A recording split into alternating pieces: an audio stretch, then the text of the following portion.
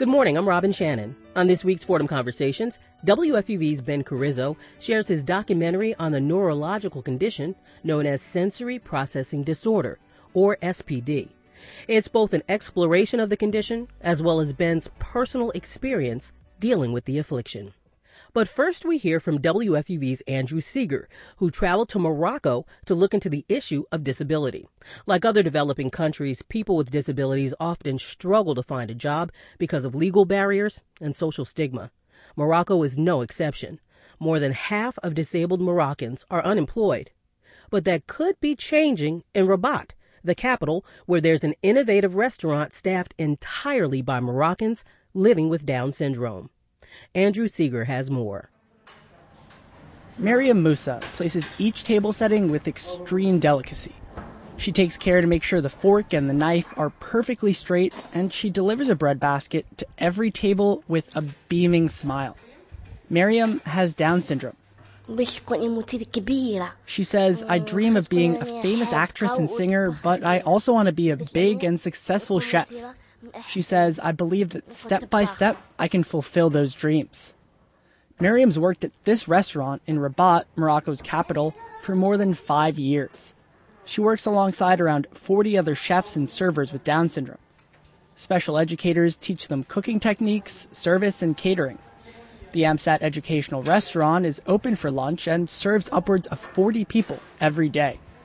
The restaurant's wall decor and placemats are the colorful products of AMSAT's art class. Moroccan music plays in the background, and on display throughout are framed pictures of smiling employees. Shelves are lined with treats from the kitchen. You can take home orange marmalade, assorted cookies, or if you're interested, some fresh crustacean oil. Visitors can watch through a huge window as the chefs with Down syndrome prepare every plate that goes out of the kitchen. The staff are among the 50,000 Moroccans living with Down syndrome. In Morocco, the legal system only provides special protections for people with physical disabilities. That's according to Mohamed Munir, who works for AMSAT. This person with Down syndrome, she has possibility to have accounts in the bank? No, she can't. The account, you can give him the account. If you can give him the salary, if you can use the card banker, if you can give him medical covered social, all this problem, you can't find nothing on the Moroccan law. Munir says because of their disability, people with Down syndrome also typically struggle to work a full 8-hour workday. That means even when employers are willing to hire someone with a disability, they have to work out a special salary and an individualized schedule. And these employees typically also need extra supervision and training. Bouchaib Bouzakraoui, who's a psychologist for AMSAT, says these issues often contribute to the stigma around people with disabilities in the workforce. He says there's still a very negative view of handicapped people, that they can't do anything. So he says there's a lot of work to do to change this view. And he says that's exactly why they wanted to open the restaurant to the public, so Moroccans can come and see that these are real meals prepared and served by these young people. Now, AMSAT is working to draft a law that will give legal status to people with mental and developmental disabilities. Munir says that'll give them the opportunity to open bank accounts, sign contracts with employers, and get job insurance. But he says AMSAT won't stop there. Our appetite is big. Our dreams is the person with disability can live alone in the apartment with the couple. Love, because now you can't think in love. The person with Down syndrome, you have a hurt. She thinks, she love. I say him. She like girls, she like boys. But you can't now. In the culture of Morocco, she can't go. No. For now, it's no. But in the future, I am sure can have this. The restaurant was launched in 2010 with funding from the European Union. It began only as a training program teaching 8 or 9 workers to prepare Moroccan staples, like, say, chicken tagine with preserved lemons and olives. That's a traditional meal cooked in a special clay pot that's native to North Africa. The restaurant opened its doors to the public 4 years ago. Now its success has inspired AMSAT to try and open similar facilities across the country. Munir says when AMSAT opened nearly 40 years ago, this sort of progress was unimaginable. Because firstly, 37 years ago, you can't see it in the street, the person with disability, because all society, Moroccan society, protects this person and don't let him go out.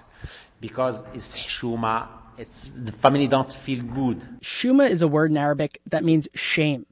Moroccans use it to describe things that are socially unacceptable. Now, Moroccans with Down syndrome are able to find internships and even jobs at local restaurants after training for a few years at AMSAT under the guidance of Hadija Sabah. She's the head chef and director of the restaurant. The results are magnificent, she says. It's a beautiful experience. Sabah says there have even been more exciting benefits than just helping her trainees find jobs.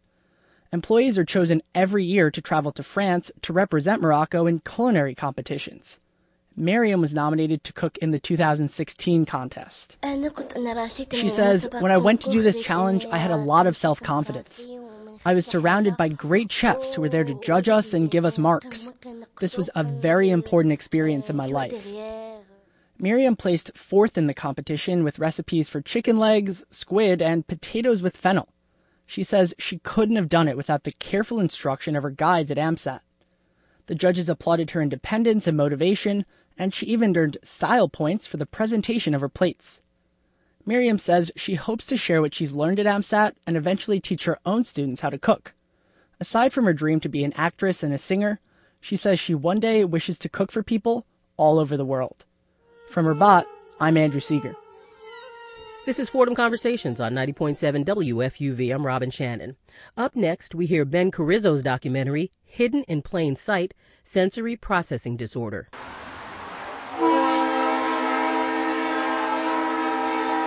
A mother sees her little boy petrified by the sound of a train. When the train would pass by and the conductor would blow the horn, all the little children in the playground would run up to the fence, and they would be really excited, and they'd wave to the conductor. But you, on the other hand, who was actually obsessed with toy trains, would stand alone, far from the fence, and tremble from head to toe. That's what my mother said to herself when she saw me shaking in fear. What's disconcerting to any mother is the thought, what's wrong with my son? Fun and games for one child could be a nightmare for another. This is the predicament of sensory processing disorder, which is also known as SPD. And I'm just one of possibly millions who get blinded by bright lights, distressed by screeching noises, and tormented by the rumbles of a moving train. I'm Ben Carrizo, and this is Hidden in Plain Sight, Sensory Processing Disorder. Over the next half hour, we'll meet some individuals with SPD, the occupational therapists who take care of them, and other experts to unpack this neurological disorder.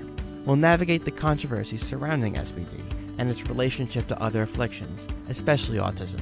Keep in mind, SPD is still not on the books. It's still not a distinct medical diagnosis. There's currently a fight to get SPD listed under the Diagnostic and Statistical Manual of Mental Disorders, so it's technically non-existent in terms of its validity within the medical community. For simplicity's sake, I'll still call it a disorder, but I'd like you, the listener, to just recognize that it's not recognized. Some disorders are unknown to the general public, but they affect people all over the world. This documentary seeks to lift SPD away from the shadows.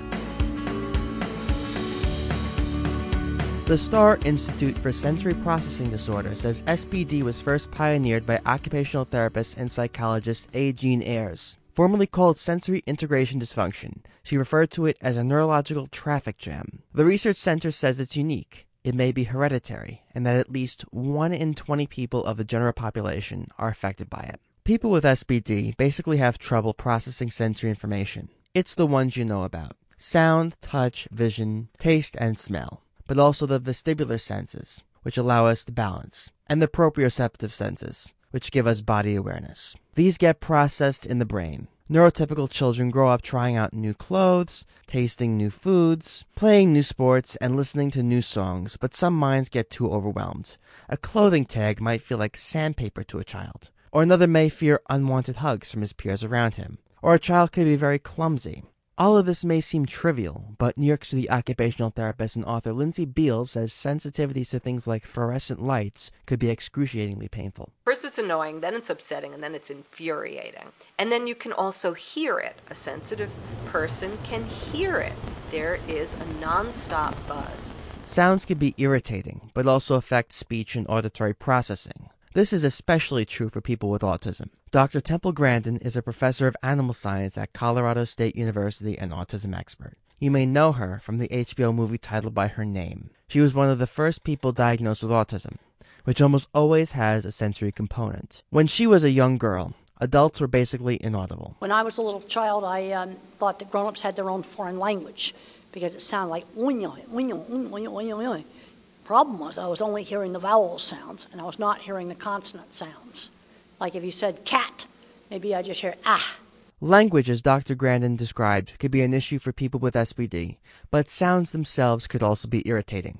Silence could be a huge relief for people who are sensitive to loud noises. The level of pain varies by its pitch or loudness, so Dr. Grandin recommends a headset for particular situations. There's a few really awful places, like public restrooms, because you've got automatic flushers that you cannot control. They're unpredictable. Hand dryers don't stop when you take your hands out from under them. Unpredictable loud noises. That's the place you wear the headset. Shira Mechanic understands as well. Shira is a young entrepreneur with autism. She started a business called Fidget Club that sells sensory toys and tools. I met with her in Washington Square Park, near New York University, where she studies occupational therapy. Day-to-day activities for people with SPD could be challenging, but Shira says she's found ways around them. I've come up with a lot of solutions, for when I vacuum, because I'm a pretty clean person, so I have headphones for that. I have headphones that I wear when I'm in the subway. I wear sunglasses.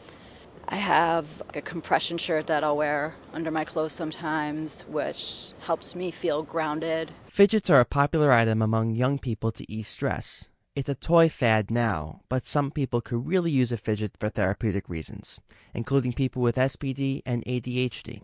Shira says her business is a way to share her tools with the world. I started with making fidgets out of bike chains, and then it kind of spiraled out from there. I made sensory bins, which were popular with some of the younger kids, and started on Etsy, and then it got to a website, and I really enjoy it. Sensory processing disorder could be tough to handle for both children and adults, but there are products to purchase and home remedies. When I was a little child, I was always very antsy. The playground and clatter of other kids were stressful for me, but I found a coping mechanism. My mother says swinging back and forth was therapeutic for me. You would sing, you would talk more than ever, which made me really happy because you were delayed in speaking. So to hear you speak and sing on the swing was just unbelievable for me, that this movement made you do things that you never did before. It put me in a zone. Lindsay Beals says I stimulated my vestibular system, which is connected to my hearing apparatus. She says research shows that movement creates speech, so the motion of the swing had triggered a part of my brain that allowed me to speak more clearly, more precisely, and with more confidence. I was able to calm down when I walked around the kitchen table, obsessively, to recite memorized schoolwork, and I loved jumping on the trampoline. But my mother says whenever I was on that swing, I had laser focus. I don't know if it was because it was something that you did alone and you didn't have other kids running around next to you and screaming. You were there by yourself on the swing in the moment. My sensitivities to sound have dulled because of the occupational therapy and at-home treatments I had as a little kid. But my mother says what really helped me was music. We started giving you drum lessons, and you couldn't get any louder than that. And surprisingly, you were an incredible drummer, and it helped you actually focus and desensitize you to loud noises, and also help you with sequencing, which you always had problems with. Sensory toys and home remedies help, but another option, as I mentioned, is occupational therapy. The Smile Center in New York City is an occupational therapy center for children and adults with sensory processing disorder. Occupational therapists work one-on-one with the children to desensitize them to sensory stimuli. They play in ball pits, do sports, jump on trampolines, and engage in other activities to cool stress. The center is filled with children engaged with their therapists. I witnessed one little girl play basketball while bouncing around like a frog. Therapy, called the Astronaut Training Program, impacts the auditory, vestibular, and visual systems by spinning the child on a board and exposing them to sounds and visuals. After spinning, eye movements are addressed in order to get better integrated. Exposing the child to various sensory input at a time is designed to get the child's brain in sync.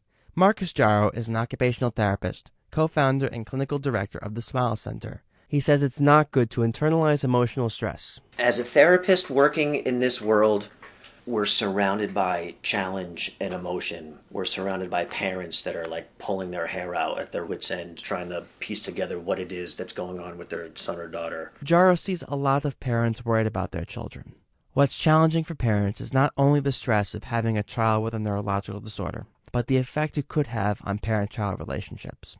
It may seem like the child is distant, but Jaro says it's really because of the child's neurological capabilities, not rejection. I don't think any kid on this planet would wake up, especially a 1-year-old. You know what, guys, today I'm just going to be a jerk and not hug you, Mom. It would never happen. There isn't the awareness of anything of that nature yet, or even babies younger. He says this rejection of affection could be taxing for both the children and their families. If it's a kid that's having issues with defensiveness or whatever it may be, the burden on that kid, the fear that kid may live with, a kid that comes in that's 3 years old and the mom says, I'm the only person in this world that can touch my daughter. No one can hold her.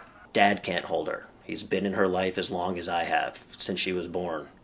Grandma can't hold her. Grandpa came from Italy, can't touch her, can't hold her. So, there's nothing like in that child's mind where they're purposely saying, I don't want anyone to touch me. There's a defensiveness, a fear, whatever it is, without getting technical to a specific, but it's just something they're not comfortable with. When Dr. Temple Grandin was young, there was no such thing as occupational therapy, so she had to come up with an innovative way to manage her sensory needs. When I was a little kid, I used to have my sister get on top of sofa cushions and weight it down on me. I was one of the pressure seekers. I liked the bed covers really tight on the bed, and I call it slipping into the envelope. I liked that pressure.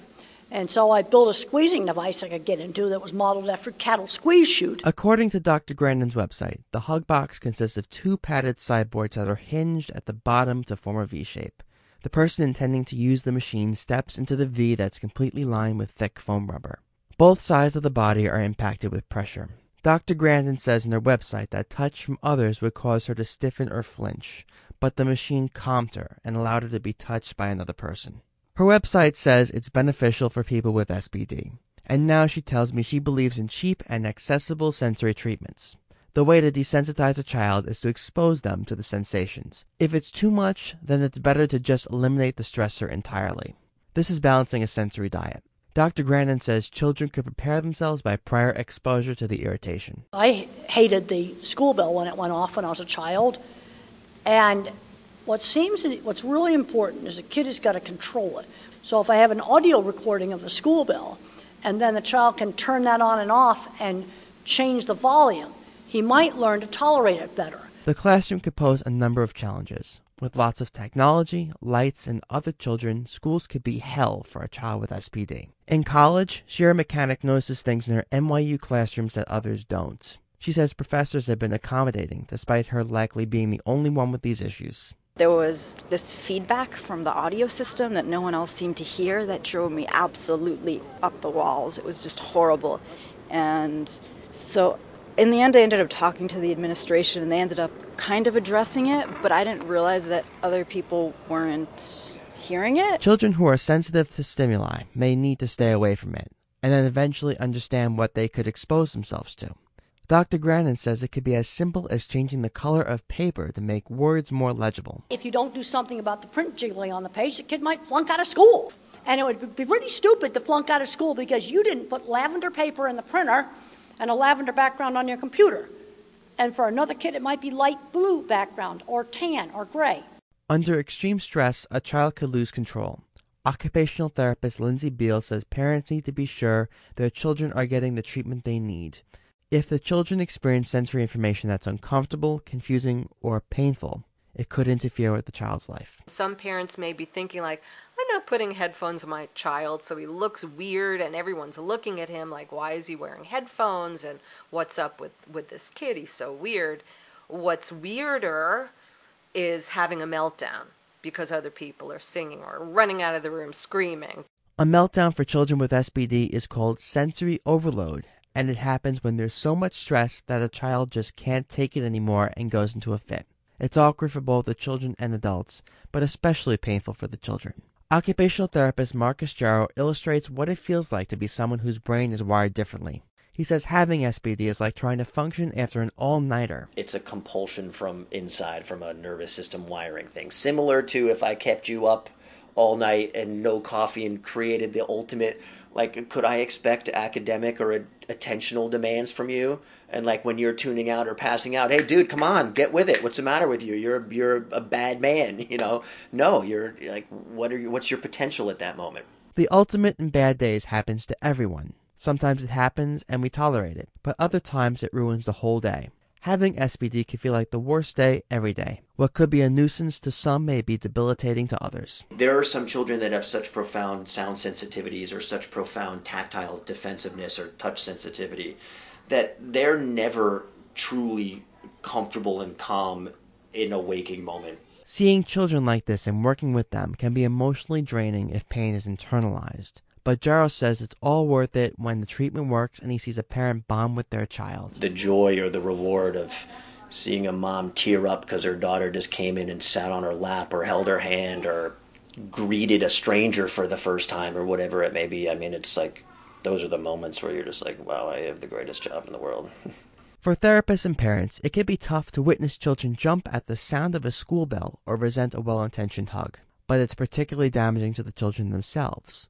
Social emotional issues could arise from the child feeling different from others. While disorders of any kind are physical limitations, they also affect day-to-day lives. Bullying, self-esteem issues, and anxiety all create added social limitations for children with SPD. With teen angst and puberty and parental expectations, it's hard enough to grow up. Lindsay Beals says these burdens make it worse. People who are more neurotypically developing feel like I'm not like anyone else, no one understands me, I'm a freak, you know, all this stuff. And then if you actually do have some kind of neurological or physical difference, it's like, I really am different. This feeling of difference could decimate a child's reputation with themselves. Occupational therapist Marcus Jarrow says it's because children with SPD learn the word no faster than yes. It creates a self-esteem issue. It creates, I don't get any positive attention. When was the last time someone said, good job, Johnny? Because it's always, sit down, come back, no, stop it, be quiet, Johnny, would you sit please? So what do you learn? Most humans are wired to like attention.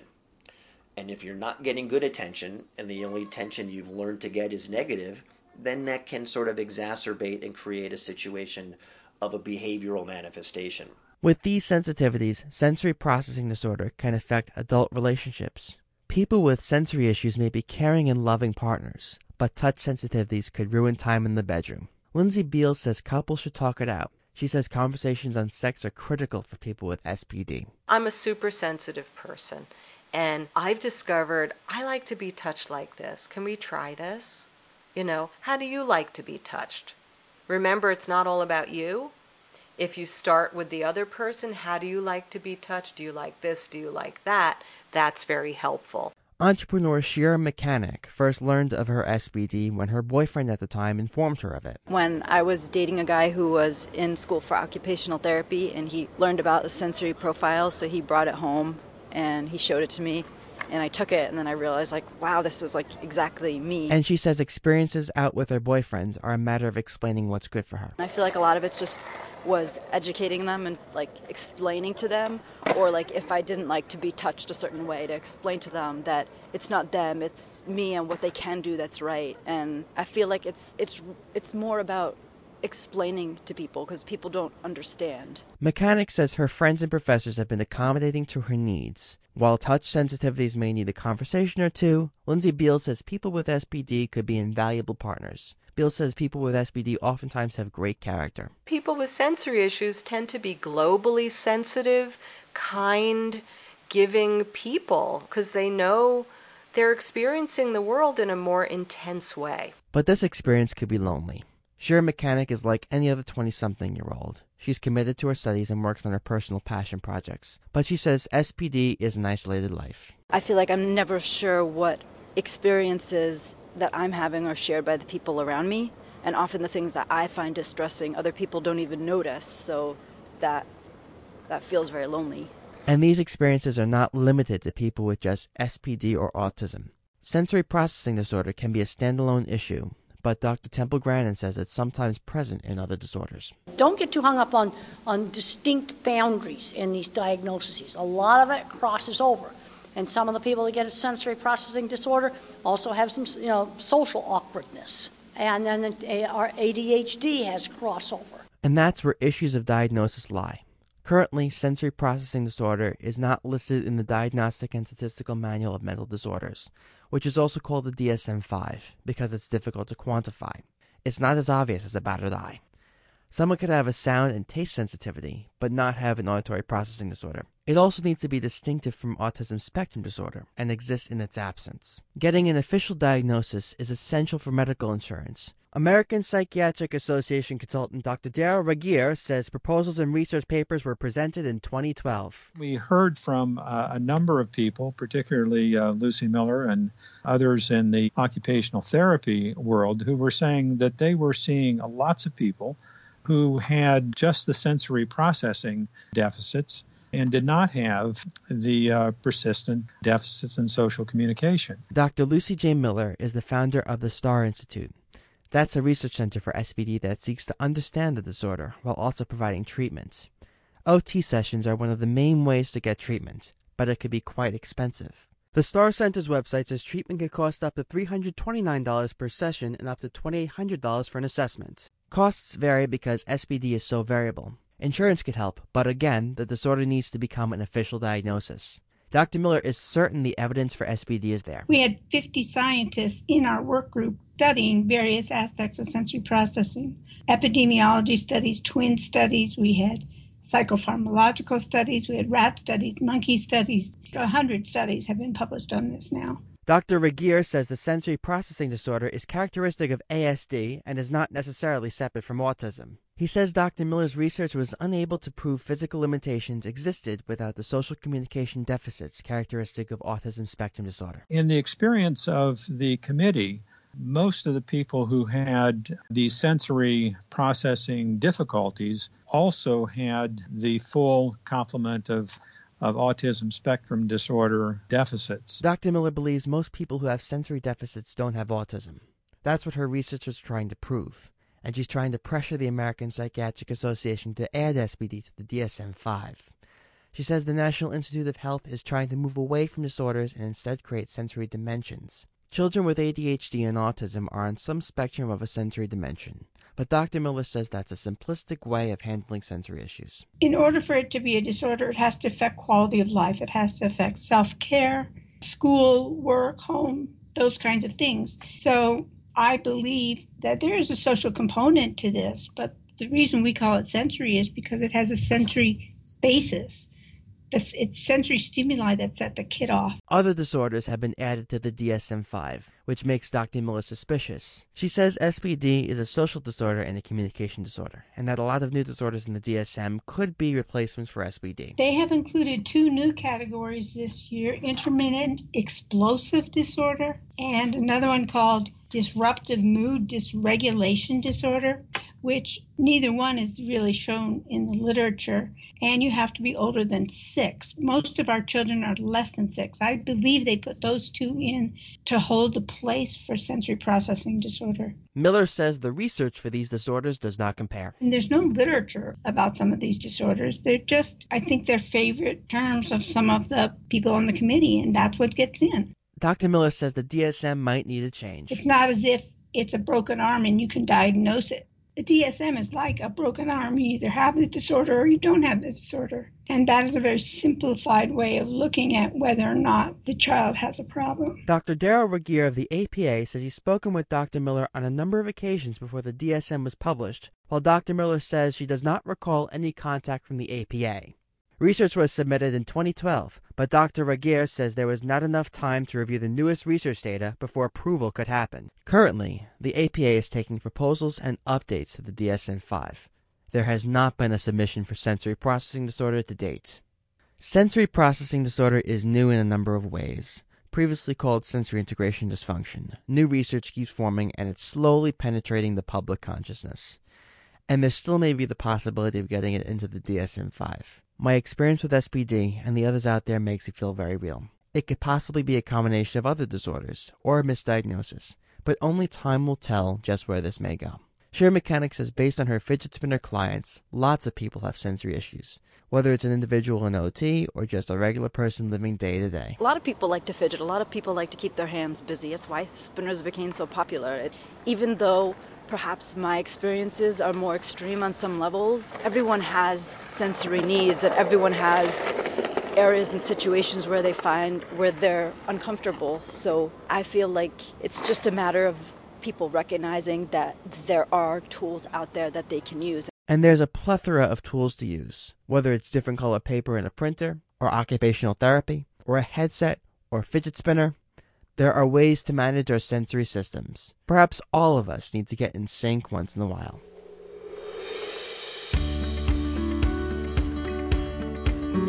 Hidden in Plain Sight, Sensory Processing Disorder is a production of WFUV News at Fordham University in New York City. It was written and produced by me, Ben Carrizzo, and edited by George Bodarky. You can find an archive of this and other WFUV specials at WFUV.org. Thanks for listening.